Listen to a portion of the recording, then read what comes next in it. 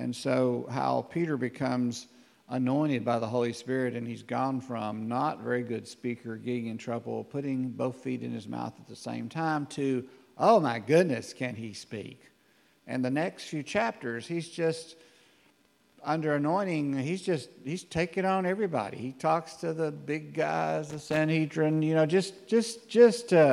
like if he was our friend and we had been with him before and after, we would be on the side whispering, going, what happened to him?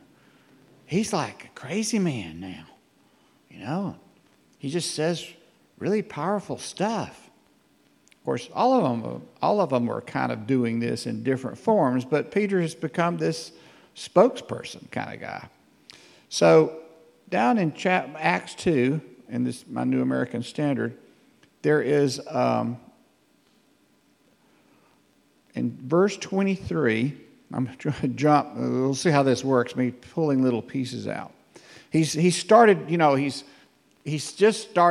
These men are not drunk as you suppose. And then he quotes about from the Joel. Your young men will dream dreams. Your old men will see vision. No, young men will dream dreams. Old men will see vision. Dream dreams. Young men shall see visions. Old men shall dream dreams. I'm getting older. Okay. So he goes down and he says, verse 22, men of Israel, listen to these words. Jesus the Nazarene, a man attested to you by God with miracles and wonders and signs which God performed through him in your midst, just as you yourselves know, this man delivered over by the predetermined plan. Now that's like that word predestination. There's Peter has got it in his... He's in touch with this, that there's a big story going on, and that God, the Father, has been unfolding this story is kind of coming about, and Peter, he's in touch with this.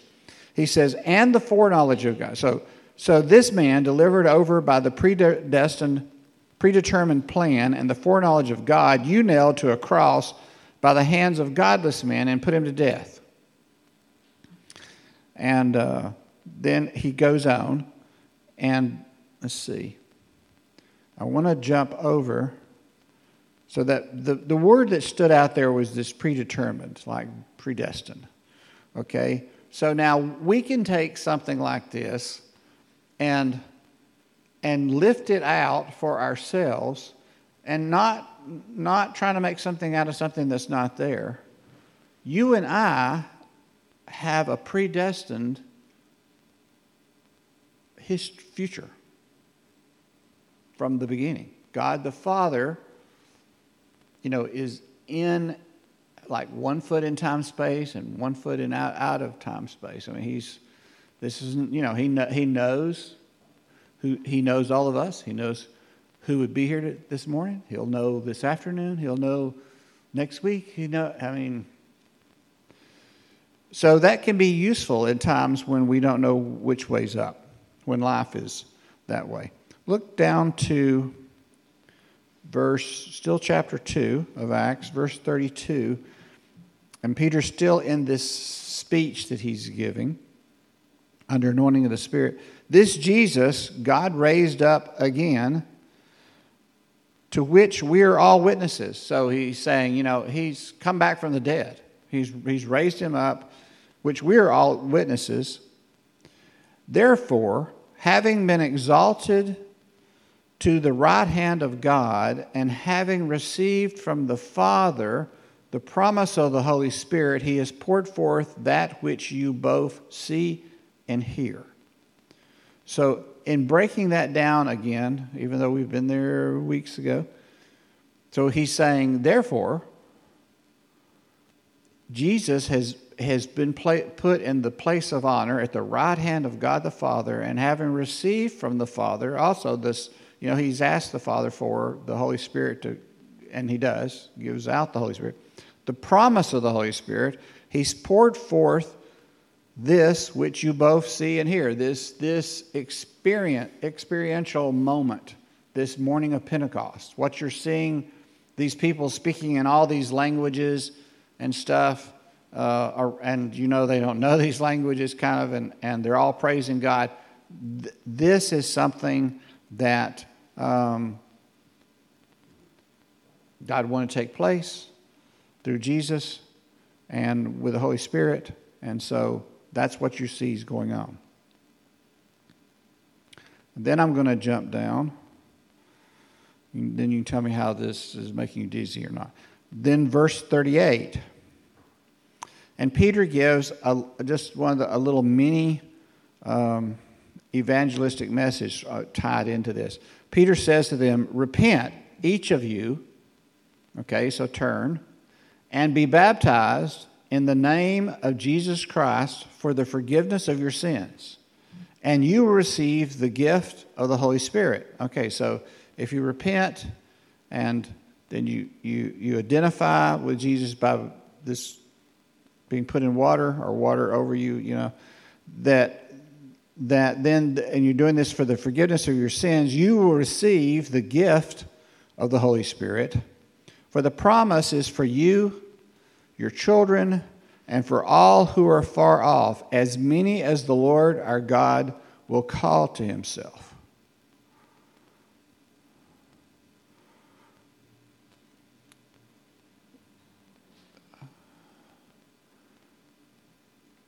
Are you like me sometimes that quite often I'm not walking around with awareness of this? I'm going about doing something, going to check the mailbox, or picking up sticks in the yard, or sometimes we have deer that walk through our backyard, and or something else, a groundhog, or mainly squirrels.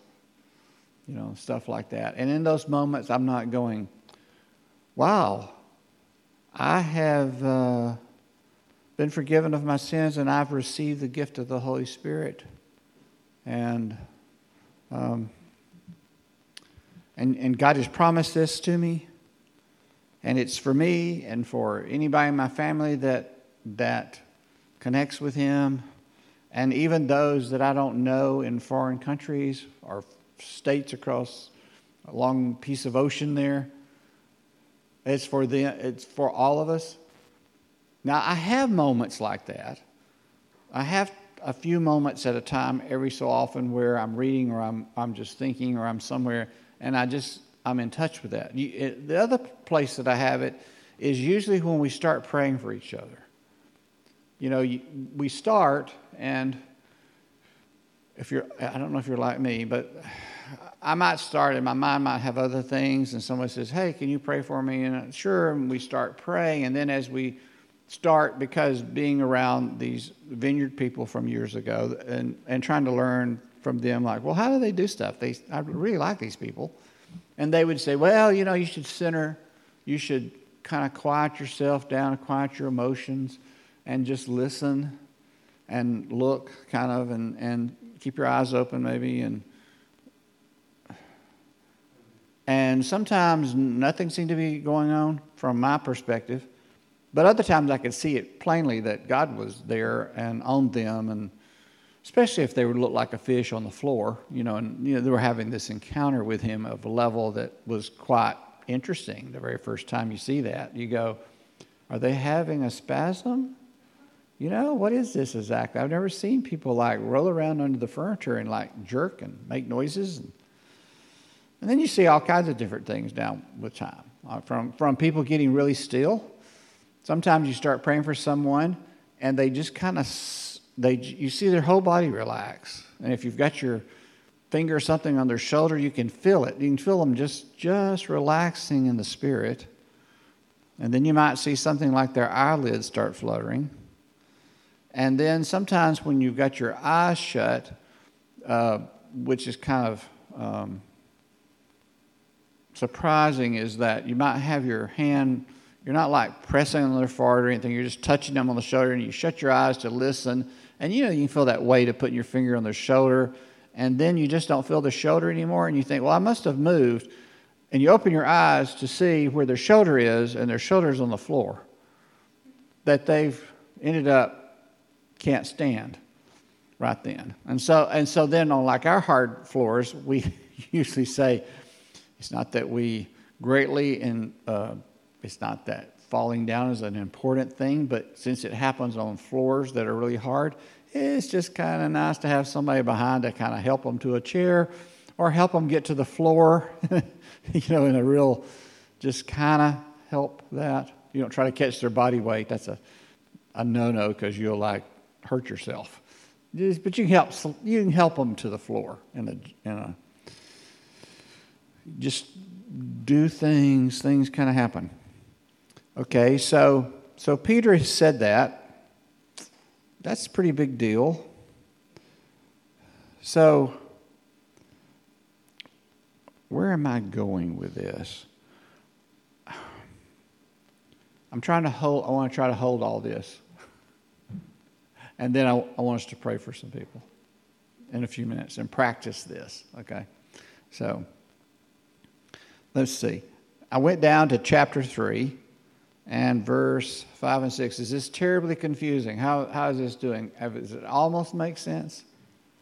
Not really, but you're being polite, right?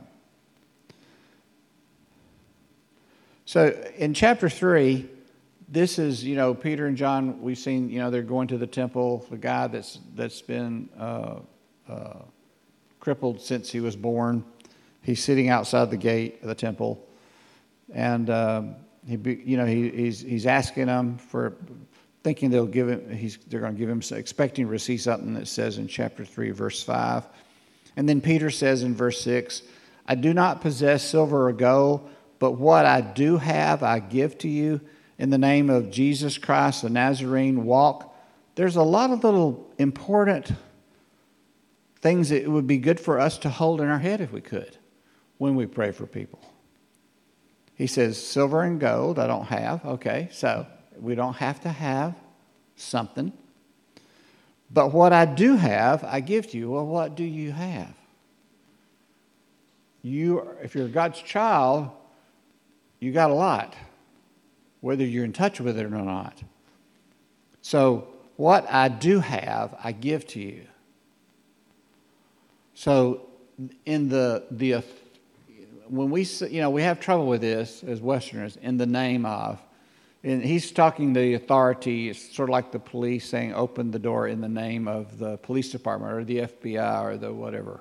So somebody with authority that's is going to come in whether you unlock the door or not. Now, your door facing may not work for a while after that if you don't undo the door.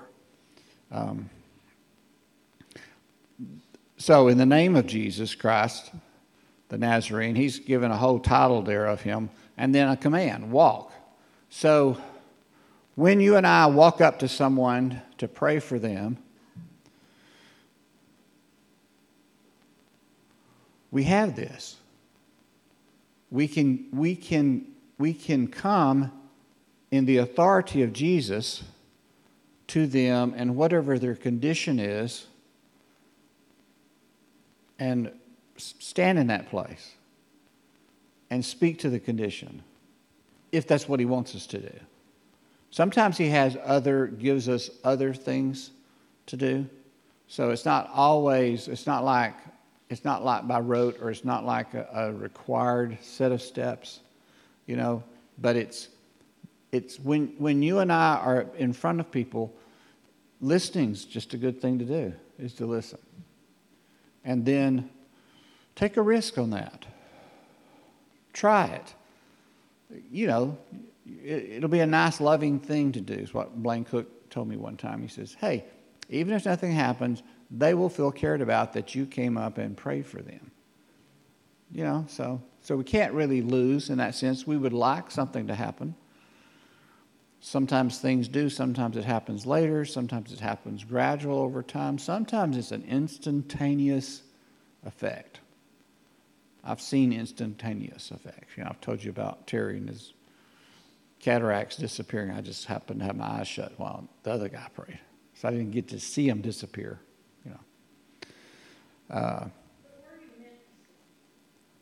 But was I meant to see him? That's a good question. I guess not. Obviously not. So? Yeah. Pray with my eyes open next time, maybe. But then I might cough and look the other way, and it all happens why I cough, because you tend to shut your eyes when you cough, Yeah. So, okay. So, that's verse 6. Let's see. I'm going to drop down to chapter 3, verse 16. So, here's Peter. Now he's, they've gotten a crowd because the lame guy's up now running around and praising God, and it's caused a ruckus. And so Peter starts replying to the people up in verse 12, and then but he gets down the part that I wanted to center on for a minute as he's talking to them.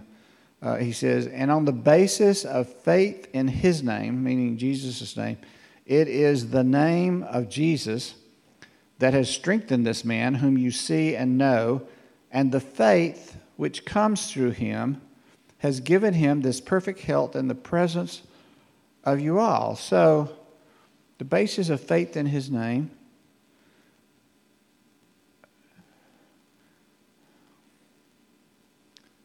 Now, as Christians in the West, I don't know about the rest of the world, but we can sometimes get into trouble with that. When nothing happens, we go, well, we didn't have enough faith. You ever been, I've been in circles where people would say that. They'd either say it to me or to the group or something. But maybe that's true. Maybe it's not true. It's,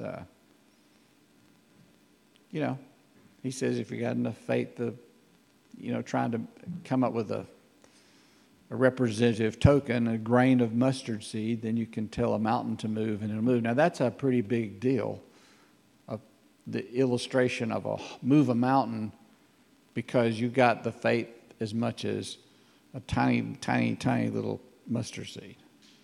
So he's trying to put that across.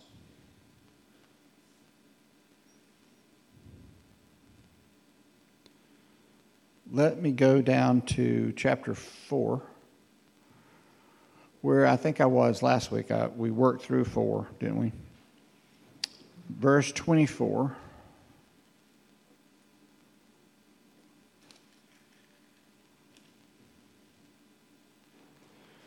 So, Peter and John, they're in trouble because, like last week, this healing's taking place, and they're all wanting to know, how did you do this, and what name did you do this in? And, of course, the Sadducees were getting really upset about it. And so Peter has started answering and telling them things of who and all that. And then down in verse 24, he says, and when they heard,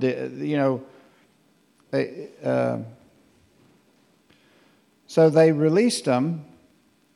They went on their own way. They let them. They said, "Don't preach in this name anymore." And then they released them that time. They didn't give them a beating or something for it.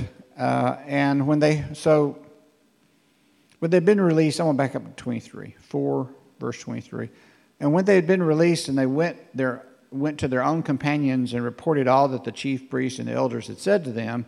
And when they heard this, the group of them, they lifted their voices to God with one accord and said, this out loud prayer, which has really got a lot of good things to ponder.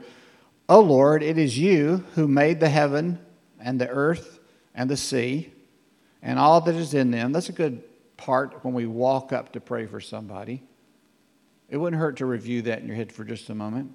I'm about to go out to my friend or this person that I've just met, and who's kind of backing me up? Well, the God who made the heavens and the earth and the sea and all that's in them. Verse 25, who by the Holy Spirit through the mouth of our own father David, your servant, said, and here we're quoting, why do the Gentiles rage and the peoples devise futile things? The kings of the earth took their stand, and the rulers were gathered together against the Lord, meaning Father, and against his Christ, meaning Jesus.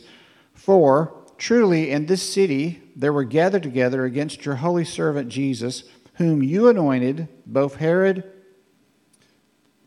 I haven't seen that before until this morning. Whom you anointed. He included that in the statement about Jesus. So I went back and read a couple of Psalms about places where it's talking about Psalms 2 and somewhere about anointing. One place it means the same word for Messiah is used. So, but Peter's saying that in this, whom you anointed, both Herod and Pontius Pilate, along with the Gentiles and the peoples of Israel. That didn't make sense, did it? Because it made it sound like that I was talking about Herod and Pontius Pilate were anointed. Let me try to do 27 again. For truly in this city there were gathered together against your holy servant Jesus, whom you anointed, both Herod and Pontius Pilate, along with the Gentiles and the peoples of Israel, to do whatever your hand and your purpose predestined to occur. There's Peter bringing that word up again, sort of, but in a different form. Like Peter's very in touch with, hey, God's got a plan. We're kind of walking out the parts he's telling us to do. Verse 29, and now, Lord, take note of their threats and grant that your bondservants may speak your word with all confidence while you extend your hand to heal. So he's got a lot of little pieces right here wedged together that he wants in this, in speaking for all of them, praying together, but he's saying it out loud. So we want you to make note of their threats. Grant that your bondservants may speak your word with all confidence. We won't be able to speak with confidence. While you extend your hand to heal, and signs and wonders take place through the name of your holy servant Jesus. There's a lot there. That's what we want. That's what, down to the ages, that's what believers want. And of course, that after they prayed that, the place was shaken and they were filled with the Spirit, and they went out and boldly proclaimed things. One last, y'all are being really polite. Chapter 5. So I was going to do chapter 5, and I just didn't want to take up these two Christians. Well, maybe they're Christians. I don't know. This thing about just wanting to look good. And God was not happy with that part. And that's between God and them, and we'll hear the rest of the story someday. But God took them home, the husband and wife, separately, 3 hours apart. And that really got a lot of people going, wow, this is scary business. I mean, that chapter 5's got all this stuff in it. And I'm going to go down to chapter 5, verse 29.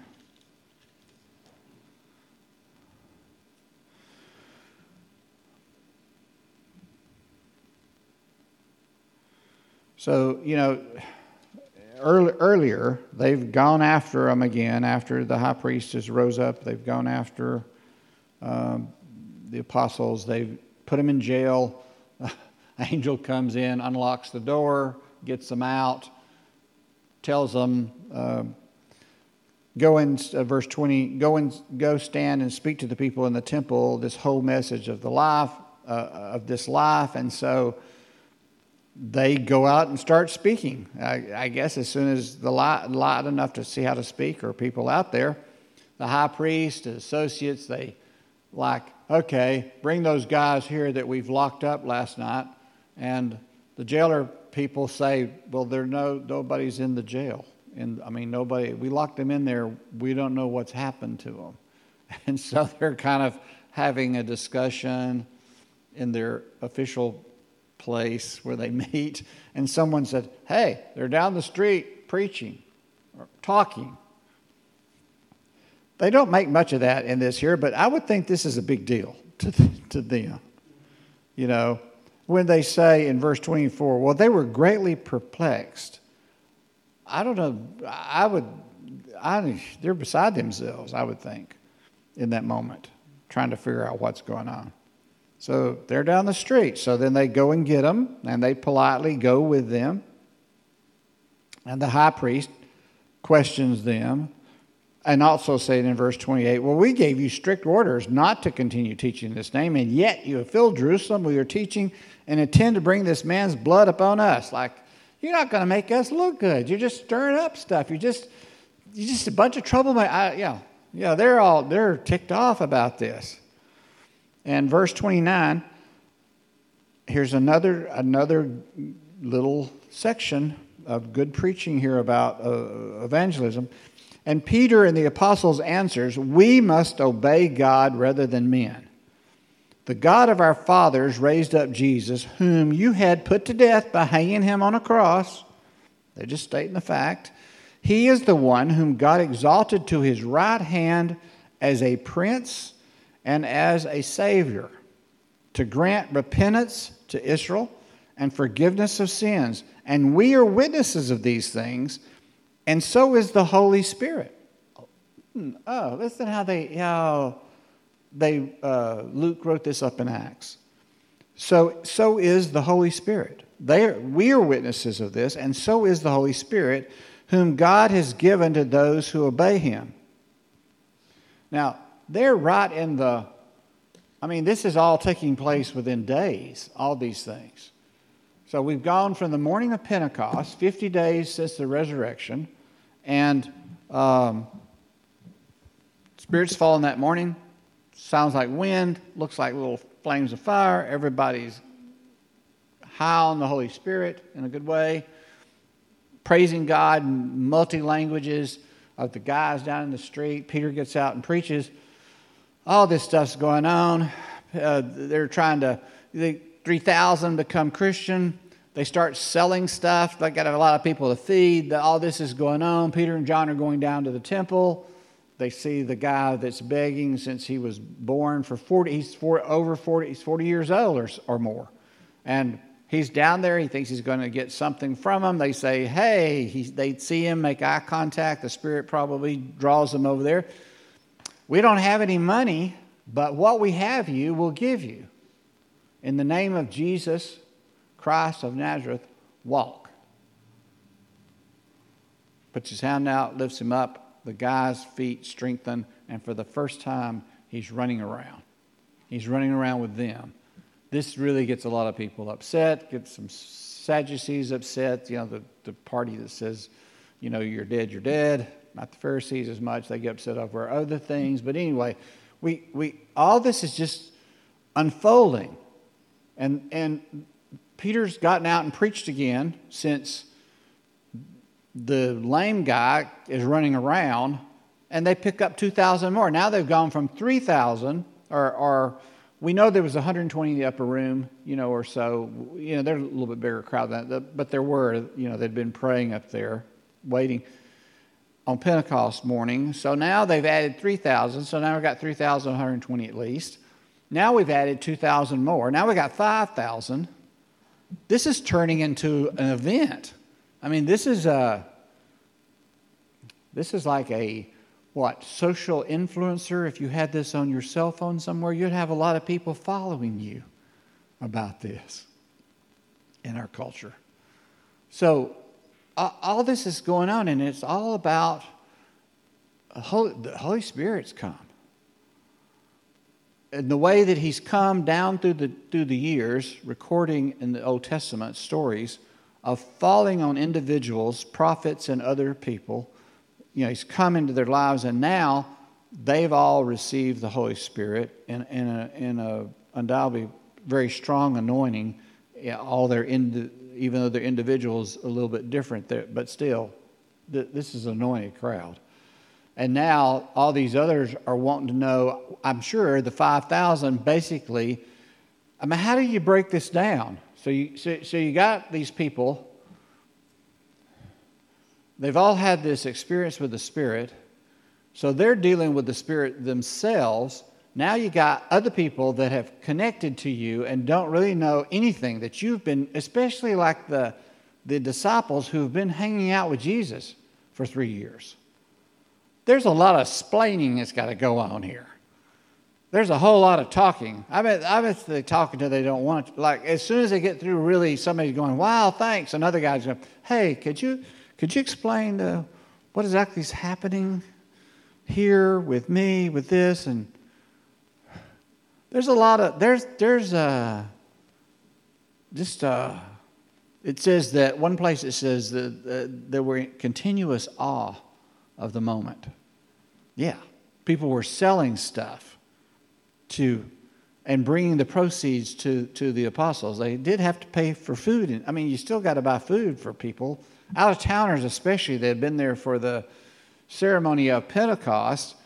People from different places have come there. And now, not only did they come for a Jewish high day, now God's turned it into another event, this Pentecost, 50 days after celebrating the, whatchamacallit? Let's see, Easter coincides with the what? Passover, yeah. So that's 50 days after Passover is So you got Jewish people that came to town for this celebration and got more than they bargained for, like an all-new paradigm.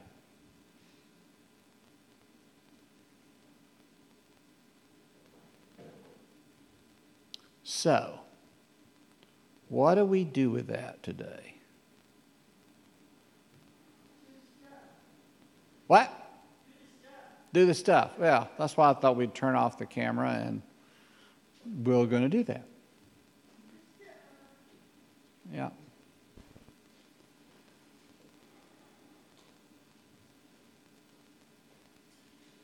Here comes Mr. Kyle, the master of control. Thanks for tuning in with us, y'all.